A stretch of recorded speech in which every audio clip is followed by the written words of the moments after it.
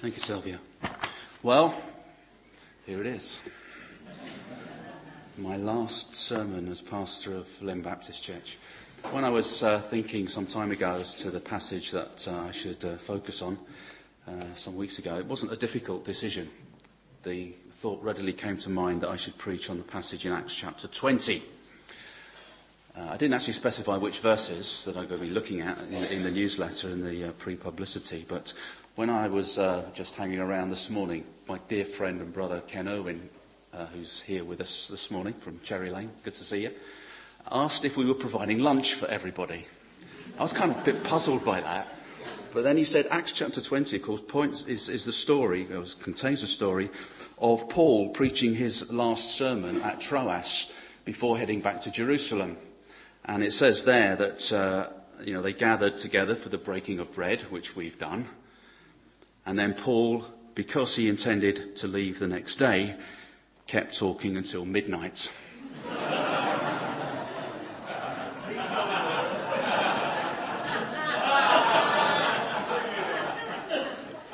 I won't preach till midnight. I promise you, you will definitely be home by tea time. But the passage that I'm going to look at is not that one. It's the bit that follows in Acts chapter 20, beginning at verse 13. So if you wish to turn to that now, please do. Or 16, rather. Verse 16. As I say, Paul is on his way back after his third missionary journey, which has been very profitable, and great blessing had followed as he had crossed across under the guidance of the Spirit of God to Europe. He's now sailing home. Verse 16. Paul had decided to sail past Ephesus to avoid spending time in the province of Asia, for he was in a hurry to reach Jerusalem, if possible, by the day of Pentecost. From Miletus, Paul sent to Ephesus for the elders of the church. When they arrived, he said to them, "You know how I lived the whole time I was with you. From the first day I came into the province of Asia. I served the Lord with great humility and with tears, although I was severely tested by the plots of the Jews. You know that I have not hesitated to preach anything that would be helpful to you, but have taught you publicly and from house to house. I have declared to both Jews and Greeks that they must turn to God in repentance and have faith in our Lord Jesus Christ. And now, compelled by the Spirit, I am going to Jerusalem, not knowing what will happen to me there. I only know that in every city the Holy Spirit warns me that prison and hardships are facing me. However, I consider my life worth nothing to me, if only I may finish the race and complete the task the Lord Jesus has given me, the task of testifying to the gospel of God's grace. Now I know that none of you among whom I have gone about preaching the kingdom will ever see me again. Therefore I declare to you today that I am innocent of the blood of all men. For I have not hesitated to proclaim to you the whole will of God. Keep watch over yourselves and all the flock of which the Holy Spirit has made you overseers. Be shepherds of the church of God, which he bought with his own blood. I know that after I leave, savage wolves will come in among you and will not spare the flock. Even from among your own number, men will arise and distort the truth in order to draw away disciples after them. So be on your guard. Remember that for 3 years I never stopped warning each of you night and day with tears. Now I commit you to God and to the word of his grace, which can build you up and give you an inheritance among all those who are sanctified. I have not coveted anyone's silver or gold or clothing. You yourselves know that these hands of mine have supplied my own needs and the needs of my companions. In everything I did, I showed you that by the kind of hard work we must help the weak, remembering the words of the Lord Jesus himself said, "It is more blessed to give than to receive." When he said this, he knelt down with all of them and prayed. They all wept as they embraced him and kissed him. What grieved them most was his statement that they would never see his face again. Then they accompanied him to the ship. Let's pray.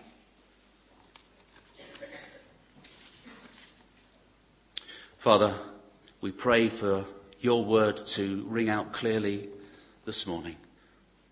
We pray that we will be given ears to hear and hearts to understand and respond to whatever it is you want to say to us. In Jesus' name we pray. Amen. Well, it's hard to think that it's now just over 20 years since I first came to Lymm. I never even knew it existed before then. It was a kind of place that I undoubtedly sailed past on the M56 on the way to North Wales from Poynton without realising it was here. But I came to meet the deacons on that fateful day, the 14th of February, 1994, Valentine's Day. It was also the start of the February half-term holiday club. And there was a young Mark Instone up the front who had just become a proud dad. As a result of that meeting, I was invited to come and meet the church and to preach with a squint, as it's facetiously referred to. It was Mother's Day. It was an all-age service. What a baptism of fire. Well, I survived that experience, preached also at the evening service, which was considerably more orthodox, and was invited to return by the church to preach with a view. And that resulted, of course, in the call to become the next pastor. And that ministry began in September 1994. Looking back, I think in those days I expected that we would probably remain in Lymm until Susie, who was then 10, finished her education, moved on to university, which would seem to be a convenient time to move on. But even at the end of that period, there was no sense that God was calling us away. And I went on a sabbatical in 2006, spending time alone with God, seeking God's guidance for the future, and came back after that period with a clear sense of conviction that there was still work for God, that God wanted us to do. That conviction, of course, was severely tested soon after when the church went through a very troubled time. I don't want to return to that. I don't want to go over it. It was difficult. It was painful. It was in the past. These things happen in church life. Sadly, they do. They shouldn't. Well, we got through that mercifully, and we can now leave Lymm and the church here in the confidence that the church is in a healthy position and that we can move positively into the future of continuing blessing.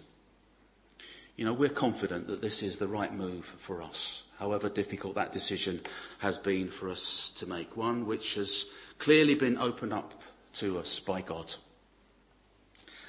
And if we seem a little bit unduly excited at the prospects of leaving, please don't get the wrong impression. It's not that we're going to go gladly. We are certainly going to miss you because we love you. You've been an important part of our life. Jill and I will be celebrating our 40th wedding anniversary later this year, which means that we have spent half of our married life here in Lymm. That's a significant amount of time. And it's a significant period that we have been through. And so we will be sad to leave. We will miss you. But of course we know that God has further opportunities for us. We don't know what they are yet, but we believe that God still has stuff for us to do in some way or other. People are always saying to us, Chris, no one ever retires from Christian ministry. And in a sense, that is true. We never retire completely. We just move on to something different. And that's where we have come to in our stage of life. Looking back over the 20 years that we've been here, we can say that the church has certainly grown significantly since we came. When Jill and I joined the church 20 years ago, I think we were members 99 and 100. We now have 150 in membership, which for a church in our kind of community, a village with a lot of transient population, that is a remarkable amount of growth. Now, I take no credit for that. It was very humbling to hear all the praise and the plaudits at our farewell celebration back on the 4th of April. What a wonderful occasion that was. What a surprise that was for us. It was lovely to hear that. But I think both Jill and I thought during the course of that we just wanted to say it's not us. It's the Lord that has done it through us. It's been the work of God for which we are incredibly grateful. We could point to a number of areas in which the church has grown, not just numerically, but in other areas. And I suppose one of the most dramatic changes that we have noticed as a family has been in the growth of our youth work. When we came here, Daniel was 16, thereabouts. He was probably the only young person in the church of that age. Look at it now. Now, I can honestly say that I take no credit for that whatsoever. Because for me, working with teenagers is something like the Daniel in the lion's den experience. That is not my comfort zone. I'm very happy to delegate that kind of responsibility to people who are much more able, much more gifted to doing that. And I say that with no disrespect to our young people who are sitting there. You're not lions at all. Tremendous things that God has done over the last 20 years. But over those 20 years, I've often been asked, what is your vision? What is your vision for the church? I'm never quite sure what people expect me to say when they ask that question. Are they expecting something really dynamic, really complex, a great program of events, a great number of intricate plans that will result in an explosion of growth in the church? Well, I'm a simple person. And for me, my vision has been really simple. My vision has been that the church should become what the church was always meant to be. And that's not complicated. It's not just about implementing all the latest schemes, programs, projects that come along at regular intervals in church life. There's one Baptist minister, writer, Ian Stackhouse, who is the pastor at Guildford Baptist Church. He wrote a book some time ago, which I think was called The Purpose-Centered Gospel. And he just comments on the fact that all these schemes, programs and projects that come along every now and again can often be akin to fads. They come along, they gain popularity, something goes on in a church life that causes that church to grow, people hear about it, they encourage somebody to write a book or to organise a whole series of conferences, and people just want to jump onto the bandwagon, thinking that that will be the answer to their church problems. That it will be the latest cure-all for all static churches. But I've been around a long time. And fads come and they go. They talk about them for a long time, and then nobody talks about them. And I think there are a number of reasons for that. One of them is that sometimes God blesses a particular church and a particular individual in a certain way, and their church takes off. But God never intended that for other churches and other people. It was for them particularly. And the task of any church is to discover what God wants for us, rather than to try and copy and emulate what is happening in other places. For me, the vision is very simple. We must become the church that God intends the church to be. And that means that being church is simply being a family of believers in Jesus Christ who are committed to one another, committed to the body of Christ, who express their love for God by loving one another and loving their neighbour as themselves, who are committed to grow in their knowledge of Jesus Christ and in the love of God, with a desire to fulfil the great commission that Jesus Christ gave us to go and make disciples of all nations. The vision is to do that in the way God wants us to do it. Simple. So, if you're not a believer here this morning, believe in the Lord Jesus Christ and you will be saved. Become part of that family of believers which is the church.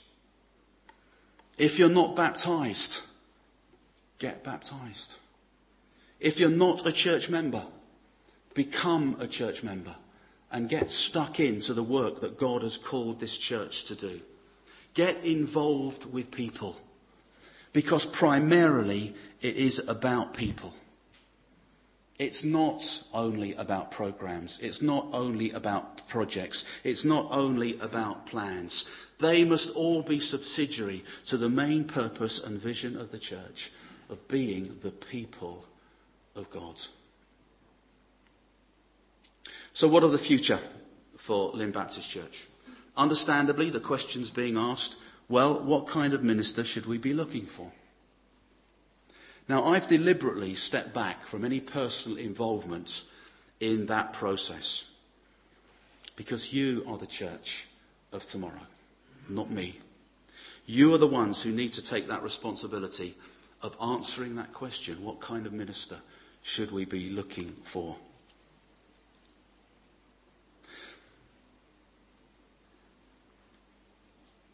But I would say that the minister that you should be looking for is the minister of God's choice. The minister of God's choice.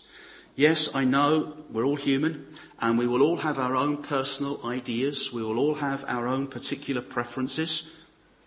But I want to say that you need to put them to one side and discern what God wants.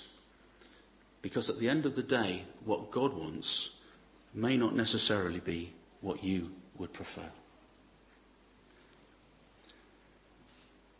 However, I do believe in the Bible that there are some significant things which are said about the qualities and characteristics that God looks for in those who have oversight in his church.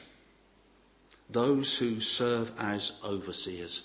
Paul addressed the elders at Ephesus as the overseers of that church.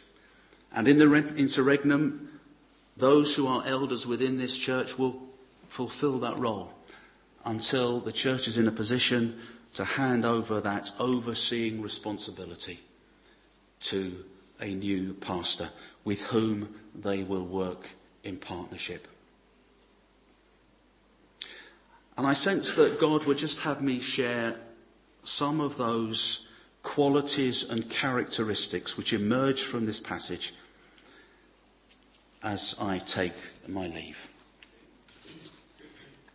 It's said that all good sermons have 3 points and alliteration. Well, I've got 6 points, but I will finish before midnight. And there is alliteration. P is always a good letter. Those of you that know my sort of dietary preferences, I can't stand Brussels sprouts, but I do like peas.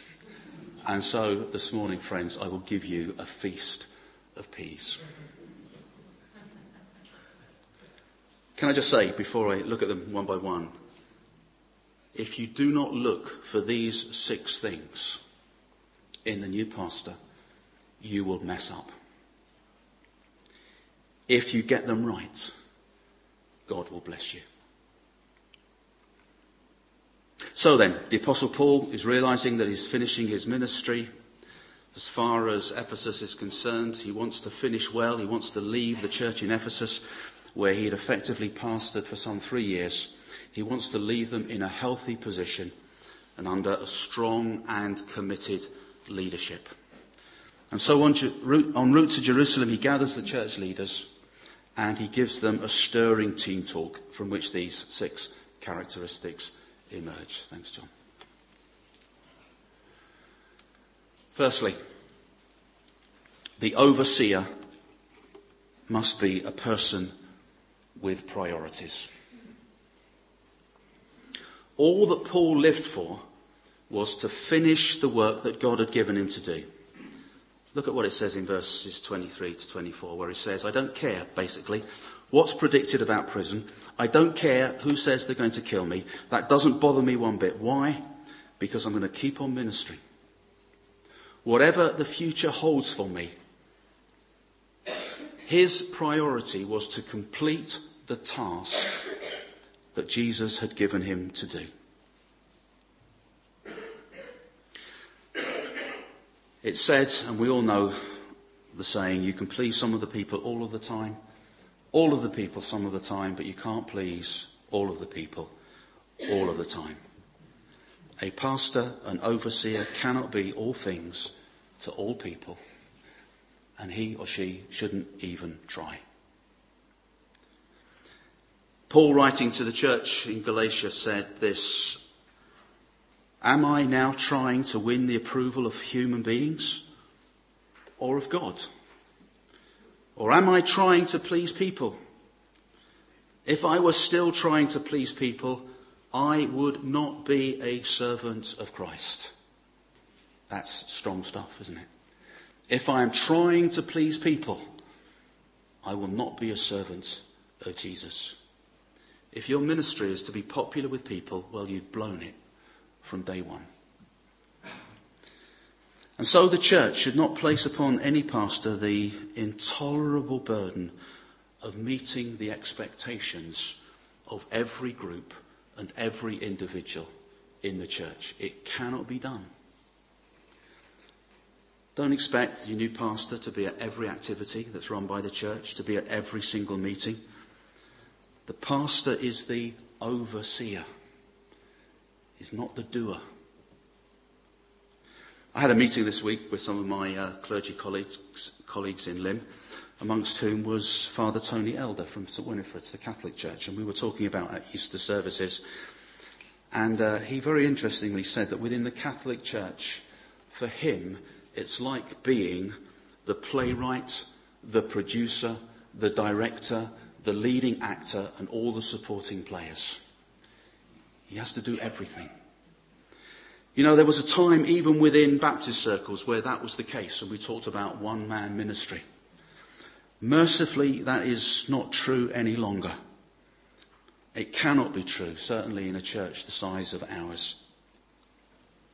We all have to play our part. When the church recently went through the process of looking at our purpose statements, and we considered how various activities that we did fell into the various parts of our purpose statements, there was an interesting gap, really, when it came to developing the gifts. You remember that? There was a real kind of absence of things that we did that were developing the gifts, certainly primarily. And to a certain extent, that is true. But you know, how do we develop the gifts in the church? It's not that we don't do it. We certainly do it. But we do it by releasing people to use those gifts. That's how we develop them. How do I develop as a preacher? By preaching. How do you develop as a worship leader in the church? By leading worship. That's the way we do it. By getting people involved in every aspect of church life. So the pastor then needs to be free to set his or her own priorities according to the tasks that Jesus has given him to do. And if that upsets some people, as it's likely to do, then it must be seen as a natural consequence of a person who is setting priorities according to God's agenda for his life. A person with priorities. Secondly, a person with principles. Verse 19.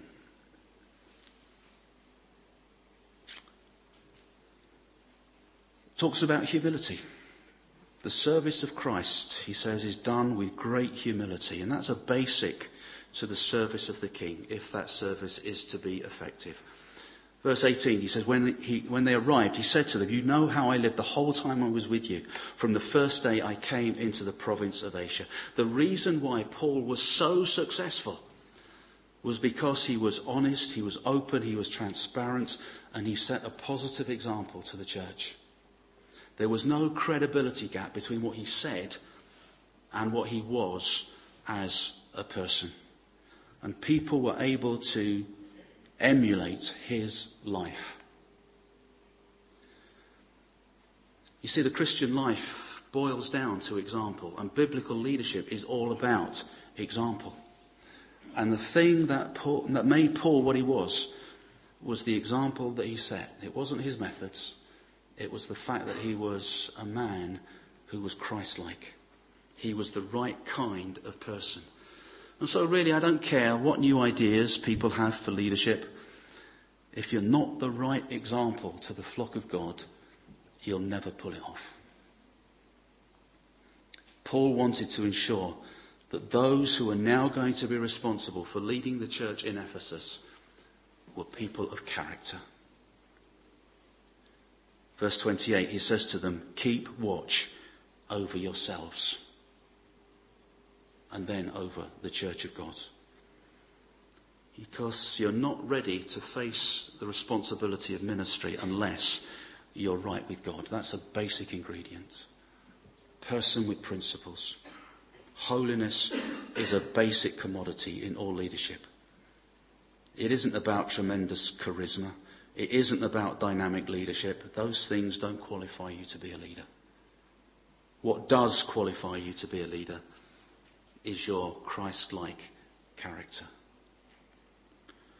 So friends, ensure you appoint a person with principles, a person with godly character who will lead by example. Thirdly, a person who preaches the word of God. You'd expect this from me, wouldn't you? Paul's obligation to the church was to teach. Look at what he says in verse 20. "You know that I have not hesitated to preach anything that would be helpful to you, but have taught you publicly and from house to house." And it wasn't just teaching the church, it was about evangelism as well. Verse 21, "I have declared to both Jews and Greeks that they must turn to God in repentance and have faith in our Lord Jesus Christ." Paul saw his ministry not only in reference to Christians, but to the unsaved as well. He knew that they had an obligation to hear the word, and that's what he committed himself to. And he sets out the very simplicity of the gospel. It's about repenting from sin and putting your faith in Jesus Christ. And that's what he preached to Jew and Gentile alike. Paul was really burdened about preaching the gospel. In fact, in 1 Corinthians he says, "Don't praise me for preaching. That's what I have to do. In fact, if I don't preach, then you would have every right to criticize and condemn me." I think it's important to point out that Paul's presentation of the gospel in his teaching and his preaching ministry was always thorough. It was always complete. It was never shoddy. It was never shabby. There was never any missing ingredients. He taught, he says, everything that was helpful.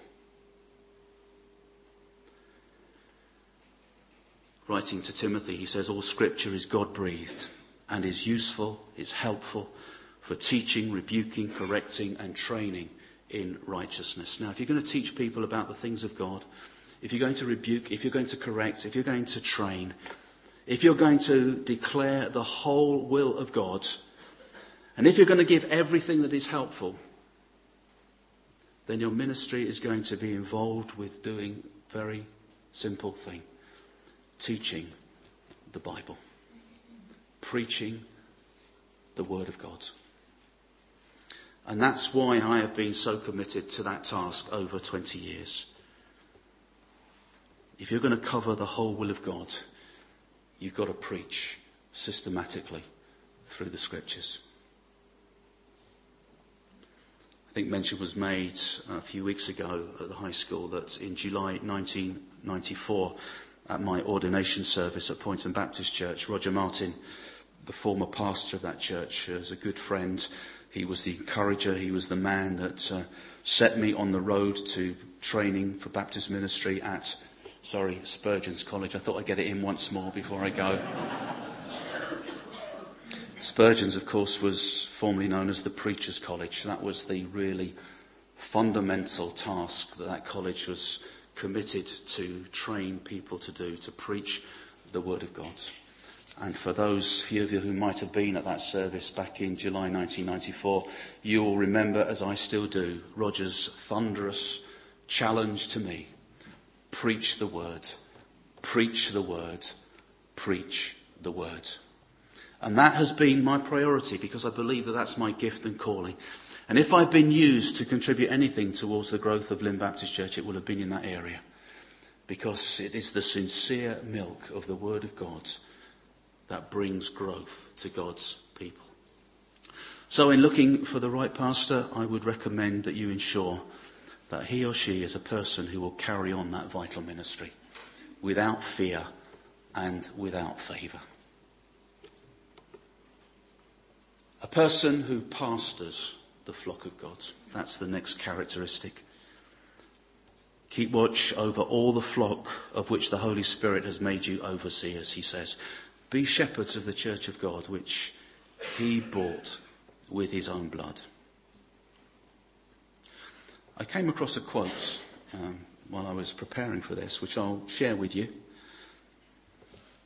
It says this, I don't know who wrote it, but this is what he wrote. There's something about sheep that's characteristic of Christians. They're a little clump of helpless, ignorant, stupid followers. Now, I'm not sure if that guy was a pastor of a church. If he was, and if he'd made that kind of comment at the outset of his ministry, I don't think he would have lasted very long. But there is something about us as sheep that need a shepherd. Jesus said, I am the good shepherd, and the good shepherd cares for his sheep. And we're part of the one big flock of whom Jesus is the good shepherd. But of course we've been localised. We are a little flock of the big flock in Lymm.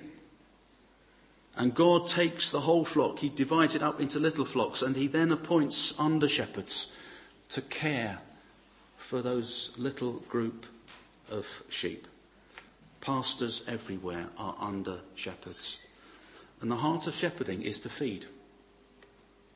Because that's what the shepherd does most. It's to get the sheep to where they can feed best.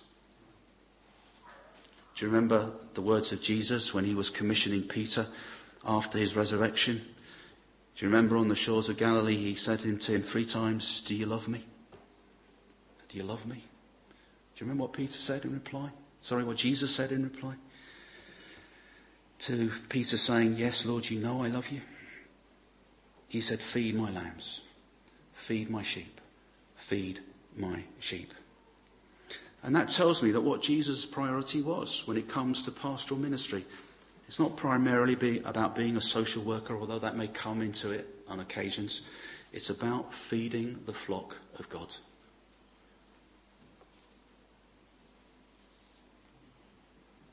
But leading, directing is also important, an important task of the shepherd. Discerning with others the direction of the church. The sheep didn't decide where they would go to find food. The sheep followed the shepherd. But it also involves watching and warning the flock. There is protection involved. The shepherd has the staff, the rod.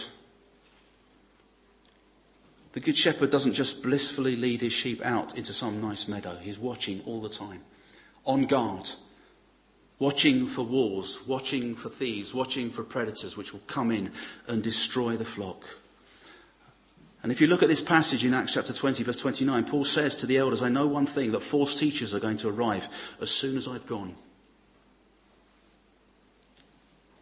And you as a church, and the elders in particular, will need to be alert either to the presence or to the arrival of people who will turn up and try to influence the church with their own agendas, taking advantage of the vacuum that's left when I go. You have a duty to protect the church so that it is still progressing healthily on the appointment of a new pastor who will similarly lead, direct, feed, protect the flock of God. Never forget whose church this is. Jesus said to Peter 3 times, feed my sheep. My sheep. It's God's church, and the pastor will be caring for God's property. Notice too at the end of verse 28, the church is that which Jesus has purchased with his own blood. What's that saying? It's saying that the flock of God is so precious to God that he paid the supreme price. And if the church is that precious to God, it ought to be precious to us and to any future under-shepherd. We're nearly there. A person who perseveres. In Acts 20, he talks about the plotting of the Jewish opponents. You know, enduring opposition is part of servant ministry. Jesus became a servant and he suffered. And if any one of us are a humble servant of God and you really serve him, there are going to be times when you will experience criticism, you will experience opposition. And I suppose there's a sense in which we could all gauge our Christian effectiveness by the kind of waves that we make. You know, if you don't make waves in church life, then maybe you're not being very effective. Look again at verse 20. Paul says, I kept nothing back that was helpful. And that's one of the dangers in any ministry. You get to thinking how people are going to be affected by what you do and what you say, worrying about your own popularity. So you may avoid saying certain things, doing certain things, so that you don't upset people. But you know, if it's the word of God, and if it's the truth of God, and if it's all about the question of right and wrong, then you've just got to put it out there and face the consequences. You do what's right. You do not hold back anything that is profitable. Because that is the only way that you can fulfill your ministry. And a new pastor needs to be prepared to persevere in the face of opposition, wherever that opposition originates. And finally, a person who is committed to prayer. Verse 36, when Paul had finished speaking, he knelt down with all of them and prayed. That says it all. The last, but certainly not the least.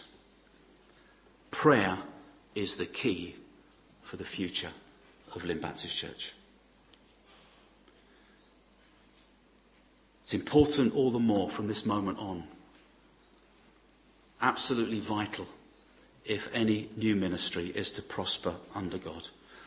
And I trust that the new minister, whoever that person is, when they are inducted, they will, as part of that induction service, commit himself to prayer. He will encourage you to be faithful in prayer. But equally important, he will look to you to support his ministry in prayer, just as you have done for us. So, thank you for the privilege of being your pastor for 20 years.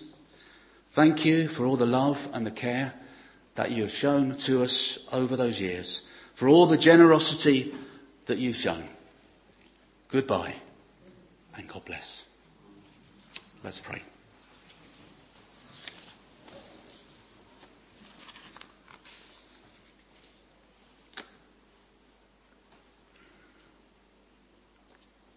Lord of the years, your love has kept and guided, and we thank you for that. Continue that guidance, we pray, in the life of this church. In Jesus' name we pray. Amen.